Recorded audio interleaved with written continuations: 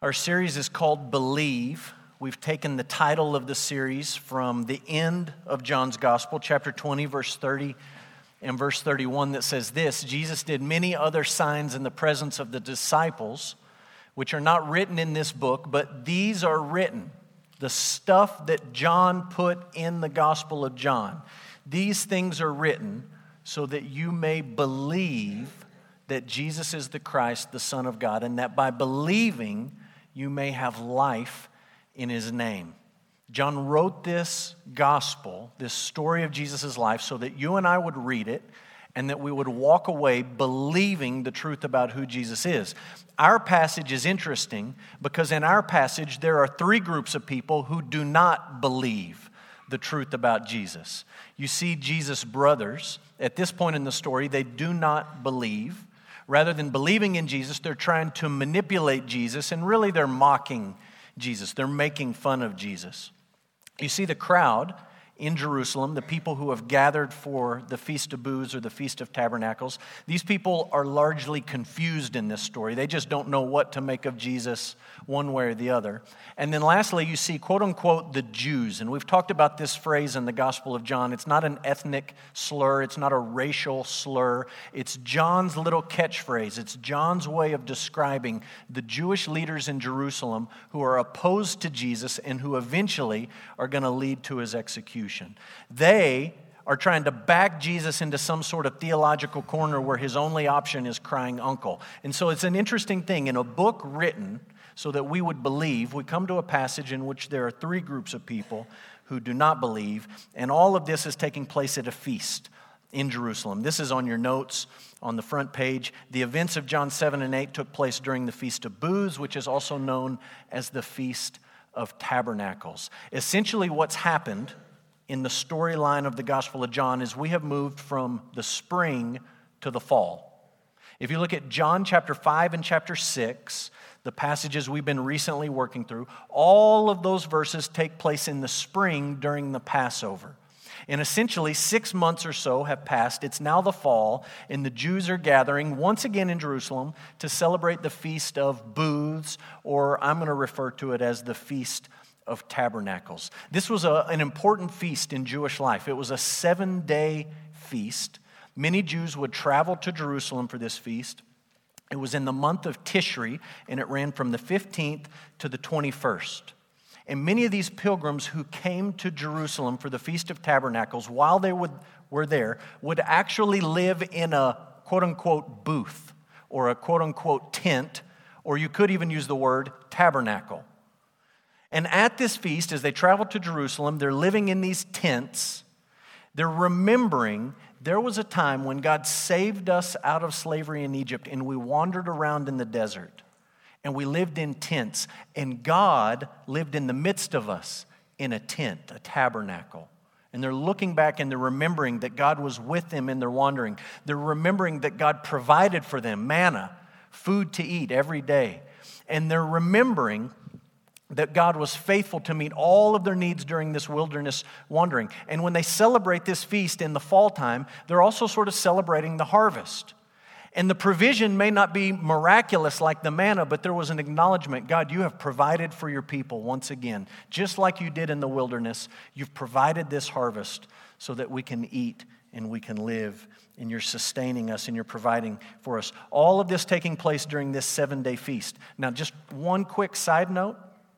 On the 8th day of the feast, it was a big day. It was a celebratory day.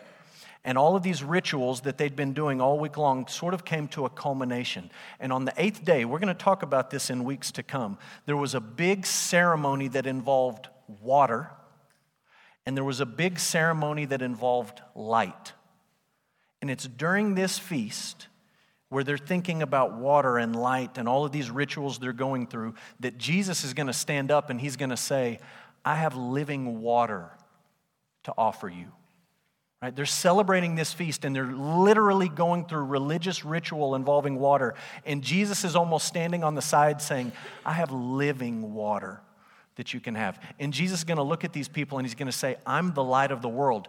You're lighting this candle in this big celebration of the feast, but I'm the light of the world. The fulfillment of this feast is actually in your presence. And that's an idea that we're going to talk about this morning. So many Jews have traveled to Jerusalem to celebrate this feast. Included in that group are Jesus' brothers. And John gives us an interesting insight into Jesus' brothers. He tells us that the brothers do not believe Jesus. They're not on board with all the things that Jesus is doing and all the things Jesus is claiming about himself. They think he's mistaken. They think he's confused. They think he's crazy. They think he's an egomaniac. They're just not on board. They don't believe it. And when you look at John 7, verse 5, not even his brothers believed in him, helps you understand verse 3 and verse 4. When they say to Jesus, go up to the feast, go up to Jerusalem and show yourselves. You can do all these great things. Go show everyone how great you are. They're not really encouraging Jesus to reveal his glory to everyone. They're really trying to expose Jesus as the fraud that they think he is. And there's a little bit of brothers poking at each other. You know, siblings really know how to get under skin, right? And the brothers here are looking at Jesus. We just read in John 6 that most of his disciples abandoned him. He preaches the Bread of Life discourse. Hunter talked about this last week. And almost all of his disciples just walk away. And 6 months have gone by. Jesus has stayed up in Galilee. His popularity has not increased because his message has not changed. And here's his brothers saying, hey, Jesus, if you're such a big deal, why don't you go up and show everyone how big of a deal you really are? And John pulls back the curtain and he says his brothers did not believe in him. One more detail I need to put in place before we jump in. In John 7:21, Jesus refers to a work. He says, I did one work among you. When he's talking in verse 21 about a work, he's talking about the invalid he healed at the pool of Bethesda, and we talked about that in John chapter 5. This was about a year earlier in the timeline. It was the last time Jesus was in Jerusalem that we know about. And he walks into Jerusalem, he walks into the pool of Bethesda. There's a man who's been an invalid for 38 years. 38 years. And Jesus heals the man, and he tells him to get up, and he makes him whole. And he does it on the Sabbath. And you remember that the Pharisees had this silly little rule that said medical care could only be administered on the Sabbath if it was a life or death situation. Otherwise, you needed to wait one more day. And everyone looks at Jesus and says, this guy's been laying around for 38 years. He's going to make it one more day. And Jesus says, I don't want anything to do with your rules and your man-made additions to the Word of God. And he intentionally heals this man on the Sabbath day, which results in the Jews seeking to kill Jesus. You read that in John 5:18. Jesus heals this man. He does it on the Sabbath. He won't back down or apologize. And in response, the Jews go out and they say, this man Jesus has to die. And if you like to make notes in your Bible, you should make a note by John 5:18 and maybe draw a line or a star or a reference and connect it with John 7:1. Because about a year has gone by, but the agenda, the plan, the schemes of the Jews has not changed at all. They're seeking to kill Jesus in chapter 5. John 7 verse 1, Jesus went about in Galilee where most of his disciples had abandoned him. But he would not go about in Judea because the Jews were seeking to kill him. All of that brings us to the big idea of our passage, which is this. Jesus came to tabernacle among us so that he might die for us. Jesus came to dwell or to live or to tent or to booth or to tabernacle among us so that he could die for us. I want you to, in your mind, try to think of a situation where you found yourself at the right place at the right time. Finding yourself at the right place at the right time. That's a phrase we throw around every now and then. I'll tell you about a time in my life where I was at the right place at the right time. And I've shared this with you at some point in time, but I'm going to share it with you again because this is one of my favorite stories from life. We'd lived here about a year in Odessa. And it was a Saturday. We had nothing to do. And my girls, Clayton wasn't born yet, but my girls said, hey, let's go play golf. meaning let's go to the driving range and we're going to swing and whack at the dirt and maybe a ball will roll down the way a little bit. So I said, great, let's go. So we go to the driving range over off to the side at UTPB, and believe it or not, it's windy that day. The wind is blowing, and we're there on the driving range, and the wind is blowing just straight into our face, just straight at us, hard wind. And we're out there, we're hitting golf balls, we're hanging out. There's about 20 people on the driving range. There was a lot of people there that afternoon. And I'm hitting golf balls, and I just happened to look up downrange about 100 yards, and I see a piece of trash sort of tumbling in the wind. And, that's not uncommon in Odessa, is it, to see trash blowing in the wind? And so I'm watching it, and it's coming at me, and I'm just almost like tractor beam focused on it. I don't know why. It's way out there, and it's blowing towards me.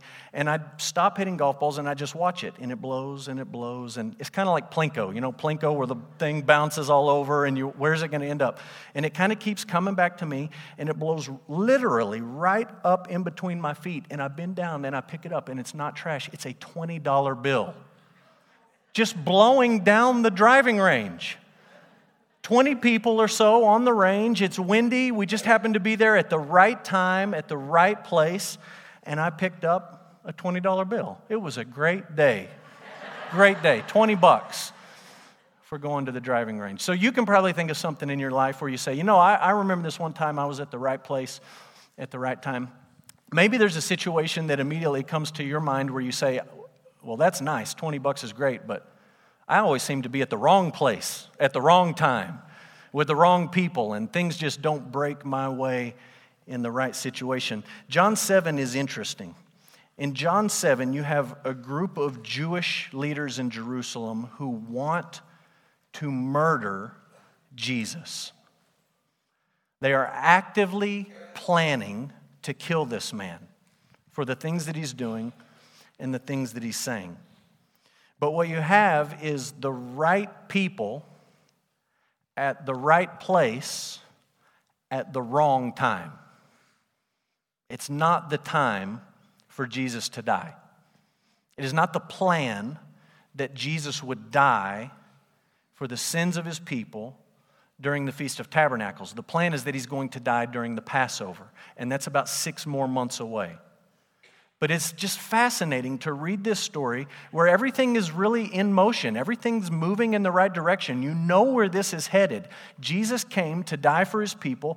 You've got these Jewish leaders in Jerusalem. They're actively planning to kill Jesus. Right people, right place. It's going to happen in Jerusalem. It's just not the right time yet. And John gives you this little episode where Jesus goes up, and he has interaction first with his brothers and then with the crowds and the leaders in Jerusalem. And when you read this little interaction, not a lot happens here.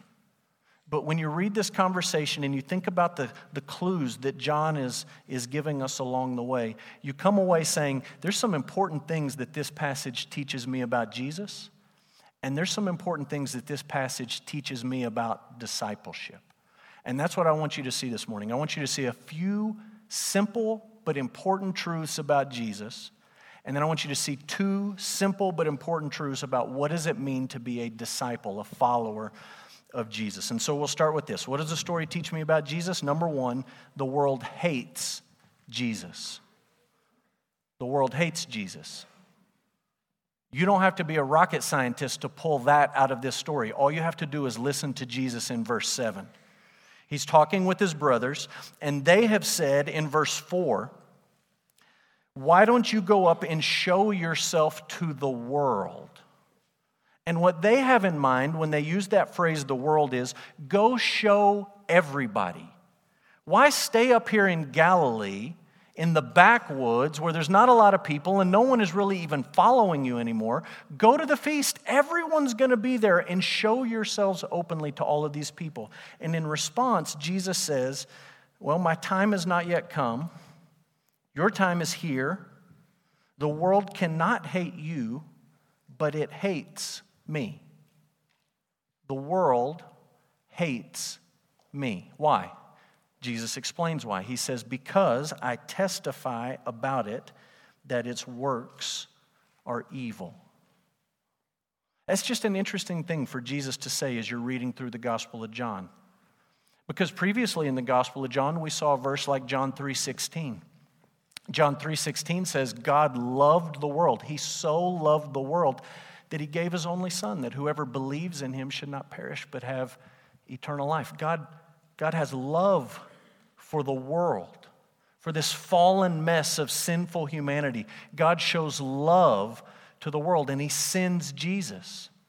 And the question is that love reciprocal? And Jesus answers, and he says, it's absolutely not reciprocal. The world does not love God. The world actually hates God. The world hates Jesus. Why? Because he's exposing their sin. It's like he's taking the Pharisees and he's putting them up on the pedestal they always wanted to be on, but he's exposing them as a bunch of rule-keeping, self-righteous hypocrites.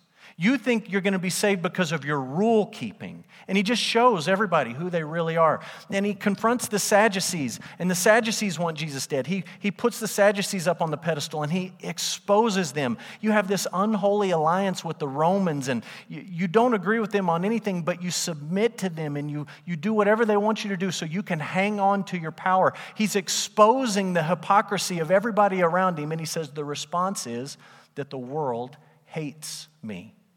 Doesn't hate you, he says to his brothers, but it hates me. The world hates me. Later in the Gospel of John, Jesus is going to pray. He's praying to the Father about his disciples, and he says this, I, Jesus, have given them, disciples, your word. What's the result of that? The result is that the world hates them. The world has hated them because they're not of the world, just as I am not of the world. Right? Disciples of Jesus have been born again. They've been born from above. They are otherworldly. Jesus says, not only does the world hate me, but the world hates those who are like me, those who believe in my word, those who cling to my word. The world has hatred for those people. I think this is one of the fundamental flaws in the idea that at church, we can be cool enough to attract lost people to come in. There's a lot of churches who operate with that assumption. If we just have a cool enough, relevant enough, hip enough, happening enough something going on at church, all those people who aren't in church, they're just going to want to come. It's going to be so exciting. It's going to be so great. They're just going to be sort of drawn in by our coolness. And then once they get here, we can tell them about Jesus. There's a problem with that mindset, a very serious problem. Those people hate Jesus. The world hates Jesus. All of us at one point in time hated Jesus. We were enemies of Jesus. And your coolness or my coolness or wearing the right thing or having the right kind of performance is not going to overcome that hatred. The only thing that will overcome that hatred is the grace of God shared through the gospel of Jesus Christ. Hipness and coolness won't do it. It's an impossible task. So the world hates Jesus, and here's the good news. Jesus was sent by the Father. He was sent by the Father. We saw it in John 3:16. God loved the world. The world hates him, but God has love for the world, and he sends Jesus. You see it in verse 16. Jesus is in the temple, and he says, my teaching is not mine, but it's his who sent me. Someone has sent me. The Father has sent me. Look what he says in verse 18. He talks about the one who seeks the glory of him who sent him. The Father sent the Son, and his testimony is true. In him there is no falsehood. Look, this is the beauty of the Christian gospel. This is what sets Christianity and what we celebrate on a Sunday morning apart from every other faith on the planet. The Bible teaches us that in the beginning, God created people to know him and to enjoy his love and his glory and his goodness. That's why we were created. And the Bible very quickly explains that as creatures, we bowed up against that, we stiffened our necks towards that, and we said, we want nothing to do with it. We rebelled as creatures, and we defied our Creator. And at that moment, God could have, with complete justification, wiped his hands of us and said, I'm done with these people. These ungrateful creatures who have defied my goodness and my glory. They've defied the purpose for which I created them. He could have just been done with us. And instead, he sent someone to save us. He's not obligated to do it. But out of his love and his grace and his mercy, he sends Jesus. John chapter 1 describes the whole scene. Look what we read. The true light, which gives light to everyone, was coming into the world. He was in the world, and the world was made through him. Yet the world did not know him. He came to his own, and his own people did not receive him. You see the whole thing right there of God sending someone to save his people, but they don't receive him because they hate him. The world hates Jesus. The world's not looking for Jesus. They're not interested in Jesus. And God in his mercy is sending Jesus to save people, to live among people, to show love for people. Jesus did that when he walked into Jerusalem and he saw a man laying by the pool who had been laying there for almost 4 decades, 38 years. And it was the Sabbath, and Jesus could have avoided a lot of controversy if he had just waited about 12 hours till the next day came, and then he could have healed this guy. But instead, he heals him. He has compassion on this man. He's laid there for 38 years. Why make him lay any longer? And he shows love to this man, and he heals him, and he gets up. And how do all of the people in Jerusalem respond when Jesus does this? Do they give him a standing ovation? Do they say, hey, we want your autograph? Do they say, hey, that's the greatest thing, you're the best, what do we need to do to follow you and get on board with what you're doing? No, they don't do any of that. They argue. Jesus heals a man who's been laying on the ground for 4 decades, and all they want to do is argue about the Sabbath. Well, you really should have waited one more day to do that, Jesus. Because the law says you can't work on the Sabbath. And Jesus exposes them at the end of our passage. He just completely exposes them, and he says, look, you're upholding this Sabbath law. Don't work on the Sabbath. And you're using the law to sort of take a pass on loving your neighbor. And then he exposes them, and he says, but look, on the Sabbath, you keep other parts of the law. You circumcise on the Sabbath. Right? You're following one part of the law, even when it kind of rubs up with another part of the law. You're doing that. Why shouldn't I show love to this man? It's in the law. Love your neighbor as yourself. Jesus didn't invent that in the New Testament. It's right there square in the Old. Why would I not show love to this man, whether it's the Sabbath or not the Sabbath? And he heals him. And the great irony is this: when Jesus shows love to this man, it just exposes how unloving the rest of them are. Right? That's what Jesus is talking about, where he's talking about, I testify that its works are evil.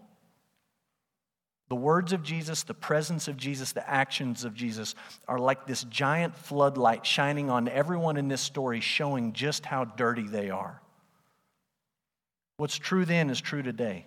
The closer you get to Jesus, the closer you see him for who he truly is, the closer you get to his holiness and his glory and his beauty, that light of who he is will shine on you and expose you. These people were exposed. The world hates Jesus. Jesus was sent by the Father. Number 3, Jesus' death could not be rushed. And this is the great tension in the story. I just think it's so fascinating. There's 2 conversations. There's a conversation with his brother, and there's a conversation in Jerusalem. Both of them set up with a reminder that they want Jesus dead. The Jews want Jesus dead. John 7, verse 1, the Jews were seeking to kill him.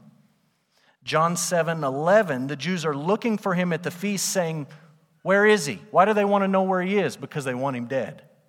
And they think maybe this is a good time. They don't want an autograph. They don't want a Q&A session. They don't want to listen to him or follow him as a disciple. They want to murder him, and they're seeking him. And John sort of pulls the curtain back, and he's showing us these guys wanted Jesus dead. Jesus pulls the curtain back in verse 19, where he says, why do you seek to kill me? You're accusing me of breaking the law, but you don't keep the law. Why would you seek to put me to death? The crowd's oblivious. The crowd says, what is the matter with this guy? Did you have a demon? Do you have some kind of persecution complex? Are you paranoid? Are you hearing voices, Jesus? Why do you think everyone's out to get you? Everyone's out to kill you. They don't know what's going on behind the scenes. John hasn't cued them in verse 1 and verse 11. And there's confusion here. But John does paint a fascinating scene. Just think about what he's telling us. Jesus came to live among us that he might die for us. That's why he came. These men want Jesus dead. That seems to be sort of a couple of puzzle pieces coming together. They want Jesus dead. Jesus came to die. Let's get on with it, right? Wrong. Jesus says, my time, my hour has not yet come. This isn't going to unfold on their timeline. It's going to unfold on God's timeline. Jesus dying on the cross is not just an example of, that was unfortunate, wrong guy, wrong place, wrong time, bad situation. Hopefully God can make the best of that.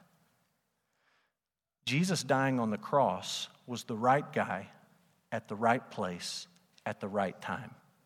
And God was in complete control. The Father is in complete control of everything that is happening, and it will unfold on his timeline.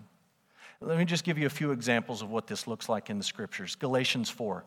Paul says, when the fullness of time had come, God sent forth his Son, born of a woman, born under the law, to redeem those who were under the law so that we might receive adoption as sons. Why did it happen when it happened? Because at that moment, it was the fullness of time. It was the perfect time. It was the planned time. Peter explains it like this, 1 Peter 1. He says, you were ransomed from the futile ways inherited from your forefathers, not with perishable things such as silver or gold, but with the precious blood of Christ. That happened at the cross. And he says he was like a lamb without blemish or spot. He was foreknown when? Before the foundation of the world.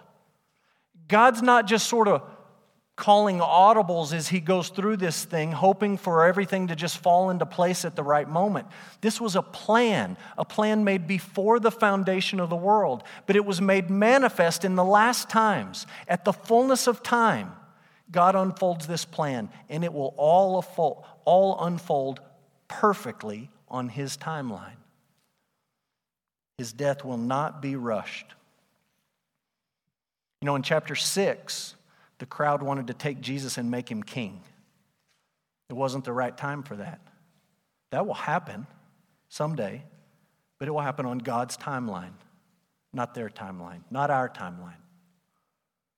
In John 7, they want Jesus dead, but that was not going to happen until the perfect moment came, and this simply wasn't it. So that's a few things we learn about Jesus. What do we learn about discipleship? Let me give you two ideas. Number one, disciples submit to Jesus. That is so obvious that on the face of it, it's not even worth filling in a blank. Essentially, I'm just asking you to write a definition down. That's what a disciple is, someone who listens and follows and submits. But it's worth pointing out, because in our day and age, we seem to be very, very confused about this idea of disciples actually submitting to Jesus. In this passage, the brothers aren't there yet. The brothers are going to get there. Jesus' brothers, the ones who are poking him and mocking him, eventually they're going to get there. They're going to be disciples. They're not even going to identify themselves as brothers of Jesus. They're going to identify themselves eventually as slaves of Jesus. They're going to get this idea of submission, but they don't get it yet. Instead, they're trying to manipulate Jesus. They're trying to expose Jesus. They're trying to get Jesus to do what they want him to do, and Jesus has none of it. The people in Jerusalem are no different. The Jews are no different. I said earlier, they want to back Jesus into this theological corner where he looks like a fool, and all he can do is just sort of throw his hands in the air and say, I give up. Right? There's no submission to Jesus from the brothers or from the people in Jerusalem. What both of them are trying to do is manipulate and control Jesus. That's not what disciples do. Disciples are not connected with Jesus to manipulate him or to control him. Sometimes you and I see this on a very crass level. Sometimes we see it on television with certain preachers who get on and talk about, if you do this, God will be obligated to do that. Sometimes you see it on social media where somebody shares a picture or a quote or something, and the thing they share or the thing they post says something like, share this so God will give you a blessing. You understand that's not how it works, right? We all understand that's not how it works. God's not up there saying, man, I got this great blessing for you. If you would just hit the share button, I can turn it loose. I'm just waiting. Can't do it till you like it and share it. I'm waiting. That's not how it works. That's Christianized magic, right? Magic is the idea that you can say certain things and do certain things and get an expected result. That's Christianized magic. You do the right stuff, you say the right thing, you share the right whatever on social media, and then God's going to come through with it. And when we talk about it, we all kind of nervously laugh and we say, oh, those people. That's my dear Aunt Sally, those people. Oh, man, those people are crazy. Let me give you a more real-life example of how it sometimes plays out. Talk to somebody whose life is in complete chaos and crisis. A church-going person, somebody who loves the Lord and has been following the Lord. Many times those people in conversations with a pastor or somebody that they're close to will say something to this effect, right? Life is just not what you want it to be. It's really, really bad. It's really, really hard. And those people will say something to this effect. I just don't understand why it's like this. I mean, for 20 years I've gone to church. For 20 years I gave my tithes and offerings. I took my kids to church. I tried to do all the right things. I've tried to honor the Lord in all these areas of my life, and this is how God repays me? This is what God allows me to go through? Those people have just cracked a window in their heart, and they've sort of shown you what's really happening. All those years and all those Sunday school classes and all those offerings they dropped in the box really weren't about honoring the Lord and loving the Lord simply for who He is. They were just a religious program of activities that people went through thinking in the end, God's going to take care of me the way I think I ought to be taken care of. It was all done with a very subtle and a very quiet expectation of, maybe we could call it payback in the end. That's just not what discipleship is. Discipleship is not about sharing something on social media that then forces God to come through in your life some way, somehow. Discipleship is not about coming in this room week after week after week so that God will, in the end, give you a great job or a great family or great health or whatever. Discipleship, at its most basic level, is about submission. I'm submitting to you, Jesus. And I'm not doing it for what I can get out of it. I'm doing it because of who you are. Right? That's what the disciples said to Jesus at the end of John 6. Hunter preached on this. Where else are we going to go?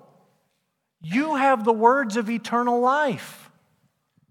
What other choice do we have in light of who you are and what you've come to accomplish but to submit to you and to trust you with the rest of our lives? Whether that looks like the way we think it ought to look or whether it looks completely different. Disciples submit to Jesus. They don't try to manipulate Jesus. They don't try to control Jesus. They don't try to back Jesus into a corner so that he gets on board with their agenda. They submit. Secondly, they believe. Disciples believe Jesus died for sinners. And I've intentionally saved the strangest part of this passage for the last. Some of you noticed it as we read it. Some of you maybe weren't even thinking about the songs we sang too much because you were trying to wrestle with this strange situation that John describes between Jesus and his brothers in the feast. Just track with me on what happens in this passage. The brothers say to Jesus, hey, we're going up for the feast. You should go up for the feast. You could show everyone how great you are. Jesus looks at his brothers and he says, I'm not going. That's Jesus, the perfect, sinless, never told a lie Son of God. I'm not going. Next paragraph. He goes. Secretly. Next paragraph. He opens his mouth and he teaches publicly. That's kind of strange, right? Hey, you should go. No, I'm not going. But I'm going. Secretly. But then when I'm ready, I'm going to be public. Like, at best, you read that on the surface and you say, oh, he looks kind of wishy-washy there. Like he's kind of changing his mind, had a change of heart. At worst, you look at it and you say, well, he just told a lie. He told him he wasn't going to go and he had plans to go all along. How in the world do you make sense of that? You should go. I'm not going. I'm going secretly. Now I'm going publicly to teach. I think you keep two thoughts in mind. One, John has pulled back the curtain on the brothers and their motivation. And when Jesus says to them, I am not going to the feast, I think part of what he's saying to the brothers is, I'm not going to do what you want me to do. I'm not going up on your timetable. I'm not going up for your agenda. I'm not going up to do a bunch of signs like some kind of Vegas performer and awe and ooh and impress the crowds with how great I am. I just ran the crowds off 6 months ago, and I haven't tried to get them back. I'm not going up to do what you want me to do. I will not be manipulated. I will not be controlled. I will not be backed into any corner. And so he says to the brothers, no, I'm not going up. And in the context of that conversation, what they are saying is, go up and make a spectacle of yourself. And Jesus looks at them and says, absolutely not. I'm not going. I think there's something else too. Earlier, I said that this feast was the Feast of Booths, sometimes called the Feast of Tabernacles. And I just want you to think about what's happening at this feast in the context of the Gospel of John. Do you remember what we read in John chapter 1? I know it's been a while back. John 1, verse 14 says, the Word became flesh and he dwelt among us. Literally, he tented or he tabernacled among us. The Word became flesh. He tabernacled among us. We've seen his glory. Glory is of the only Son from the Father, full of grace and truth. Jesus is the fulfillment of the feast. It's not like he can just go up to Jerusalem and celebrate in the same way that everyone else is celebrating. All these pilgrims that travel up, geographically, up the mountain to Jerusalem, and they take their little tents and they set their tents up in and outside and around Jerusalem, and they stand around and they talk about, oh, remember God's provision. Remember when we lived in tents. Remember how he provided food. Remember he's blessed us with another harvest. All of these things that they're celebrating are pointing you to someone, and the someone is Jesus. I mean, what is Jesus going to do? Go up and stay in a tent in Jerusalem? He is literally God tenting among us. One Bible commentator describes the situation like this. I think it's helpful. Jesus could not be a normal participant at the feast, for he is the tabernacle, the thing to be celebrated. And I think if you have eyes to see it, John is painting one of the most beautiful pictures you see in all of the scriptures. A few months back, we looked at John 2. John 2 took place during the Passover. Jesus goes up to Jerusalem. He clears the temple of the money changers and the animals and all the nonsense. And the only one left standing in the temple of God after Jesus clears it is the lamb.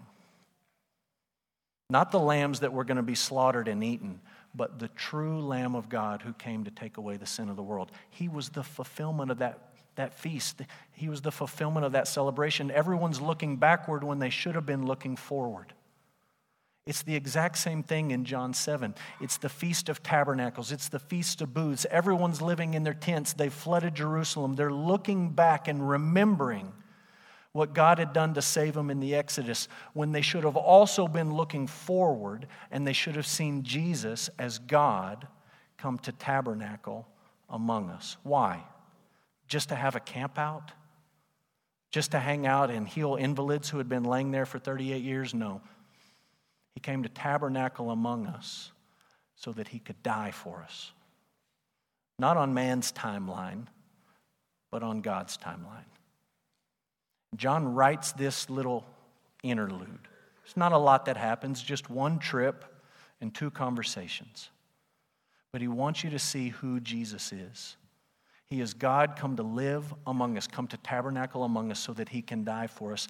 And John wants you to believe. Not just like pray a prayer, raise your hand, sign a card. He wants you to believe as a disciple, somebody who submits to Jesus. That's my prayer for you this morning, and that's how we're going to end. So you bow and let's pray.